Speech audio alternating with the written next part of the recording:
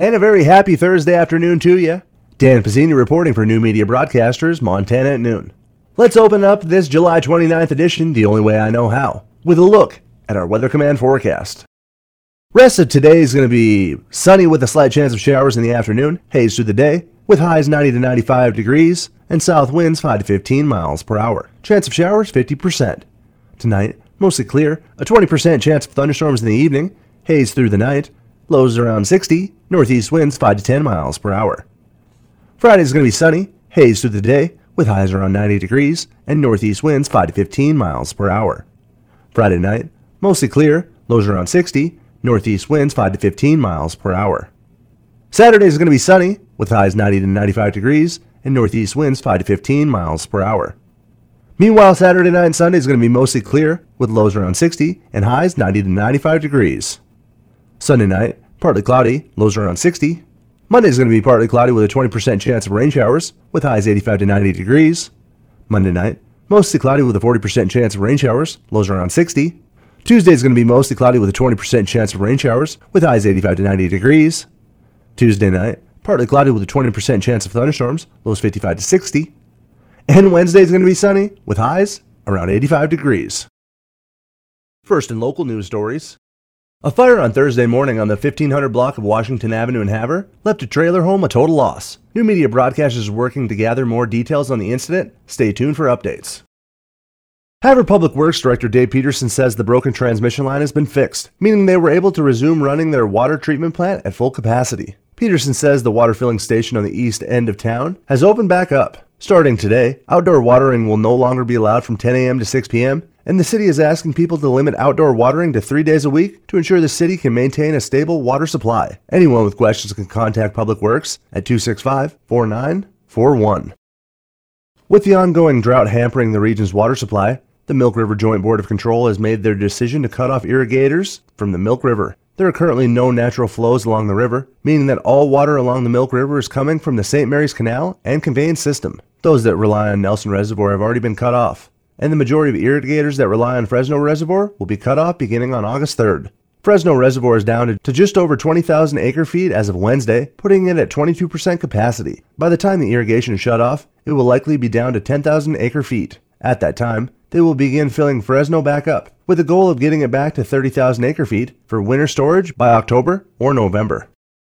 Up to $100 million in funding for the Milk River project has been included in what Senator Jon Tester is calling the final deal on a bipartisan infrastructure legislation. Tester says the legislation also includes $1 billion to complete other rural water projects, such as Rocky Boys North Central Project, $11.2 billion in grants for schools and tribes to reclaim abandoned landmines, and $15 million for funding to improve access to long-distance passenger rail travel. It also includes a provision clarifying that the American Rescue Plan, state and local fiscal recovery funds may be used towards state or federal cost share to rehabilitate the Bureau of Reclamation water infrastructure. The bipartisan legislation still has to be approved by the full House and Senate before it can head to the President's desk. Blaine County has become the latest jurisdiction on the Highland to increase fire restrictions due to the ongoing drought. The County Commission says that as of Friday morning at 12:01 a.m., they will be in Stage 1 fire restrictions, a step up from the current burn ban. Stage 1 restrictions prohibit open burning, as well as building, maintaining, attending, or using a fire or campfire. It also bans smoking, except within an enclosed vehicle, a developed recreation site, or while stopped in an area at least 3 feet in diameter that is barren or cleared of all flammable materials. All counties that border Blaine County are already in Stage 1 fire restrictions. With an increase in fentanyl overdoses in the region, Hill County is going to be taking part in a program from the Montana Public Health Institute that is meant to protect the lives of people who are overdosing on the drug. Health Officer Kim Berg says there is no cost to the county for this program, which will allow the health department to distribute naloxone to members of the community and provide training on how to use it. Berg says the Havre Police Department, Havre Fire Department, and the Hill County Sheriff's Office are all in support of this program. Naloxone is a medication used to treat fentanyl overdoses and emergencies, and anyone that provides naloxone to someone overdosing is covered by the Good Samaritan laws. Now turning our attention into state news. A 72-year-old Great Falls man was killed in a single vehicle crash in Judith Basin County on Wednesday afternoon after the 14-year-old boy driving the vehicle failed to negotiate a downhill turn. The Montana Highway Patrol reports the crash occurred at 12:55 p.m. on Yogo Creek Trail when the driver of a southbound Can-Am Commander overcorrected several times while negotiating a downhill left turn. The vehicle overturned and rolled, and both the driver and passenger were ejected. The passenger, who was not wearing a seatbelt, was pronounced dead at the scene. The driver, a 14-year-old boy from Fairfield, suffered minor injuries but was not transported to a hospital. It is not clear why the boy was driving the vehicle. Excessive speed is a suspected factor in the crash. The road was bare and dry. The Harris Mountain Fire, burning 10 miles south of the town of Cascade, has grown to over 25,000 acres as of Thursday morning with no containment. The lightning-caused fire has caused 60 residences to be provided evacuation orders or notices, and the Red Cross set up an evacuation center at Cascade School. 228 personnel are on the scene and fighting the fire in the air and on the ground. Resources include 2 helicopters, 6 engines, and 2 water tenders. The rate of COVID-19 cases in Montana is continuing to increase. On Wednesday, Montana reported 231 new COVID-19 cases, the second straight day of at least 200 new cases of the virus. The last time Montana reported at least 200 cases in a single day was February 8th. The active case count is at 1,046, with 93 active hospitalizations. DPHHS says the Delta variant now makes up more than 50% of the recently sequenced samples, and unvaccinated Montanans are accounting for 94% of new COVID-related hospitalizations.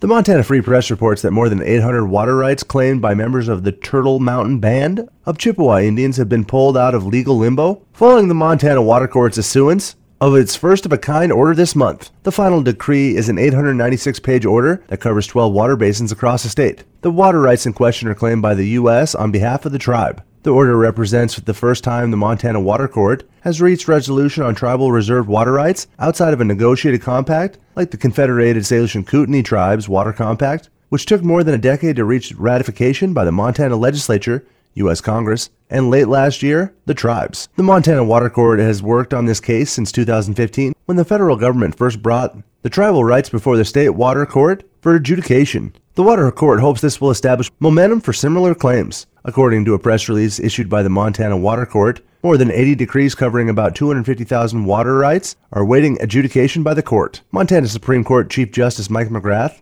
called the decree a critical milestone in the adjudication process that will provide certainty to water users in Montana. There will be between 20 and 30 objections to the water rights the U.S. was claiming on behalf of the tribal members. Those objections, raised by individuals, ranch owners, and the city of Plentywood, were resolved through negotiation between the parties and the federal government.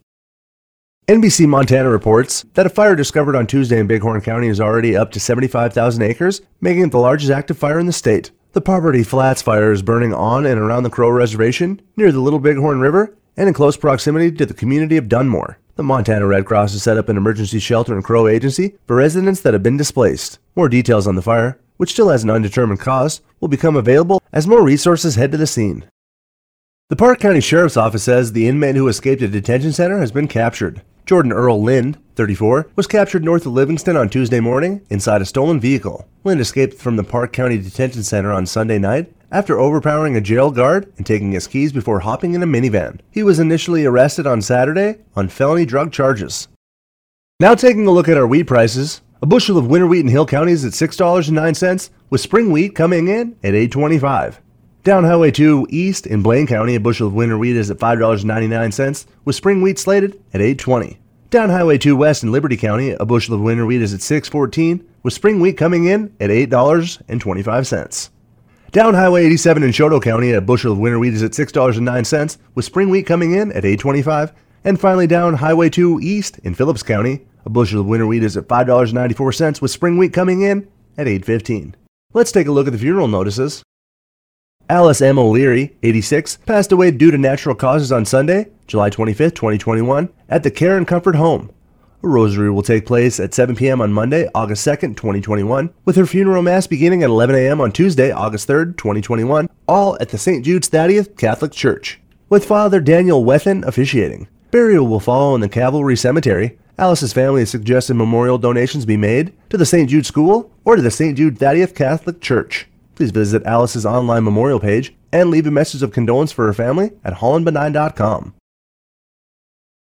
And Stuart C. Scott McKenzie, 77, passed away on October 14, 2020, in Havre, Montana, and Northern Montana Hospital. A service will be held at 3 p.m. on Friday, July 30th, 2021, at the Chinook High School Gymnasium in Chinook, Montana. Thanks again for joining me on this Thursday, July 29th edition of Montana at Noon. Remember, 7 days a week we are your primary news source. KOJM, KPQX, and our online platform of HighlineToday.com. Have yourself a fantastic rest of your Thursday, a great start to your Friday, and an excellent start to your weekend. Reporting for New Media Broadcasters Montana at Noon, I'm Dan Pizzini.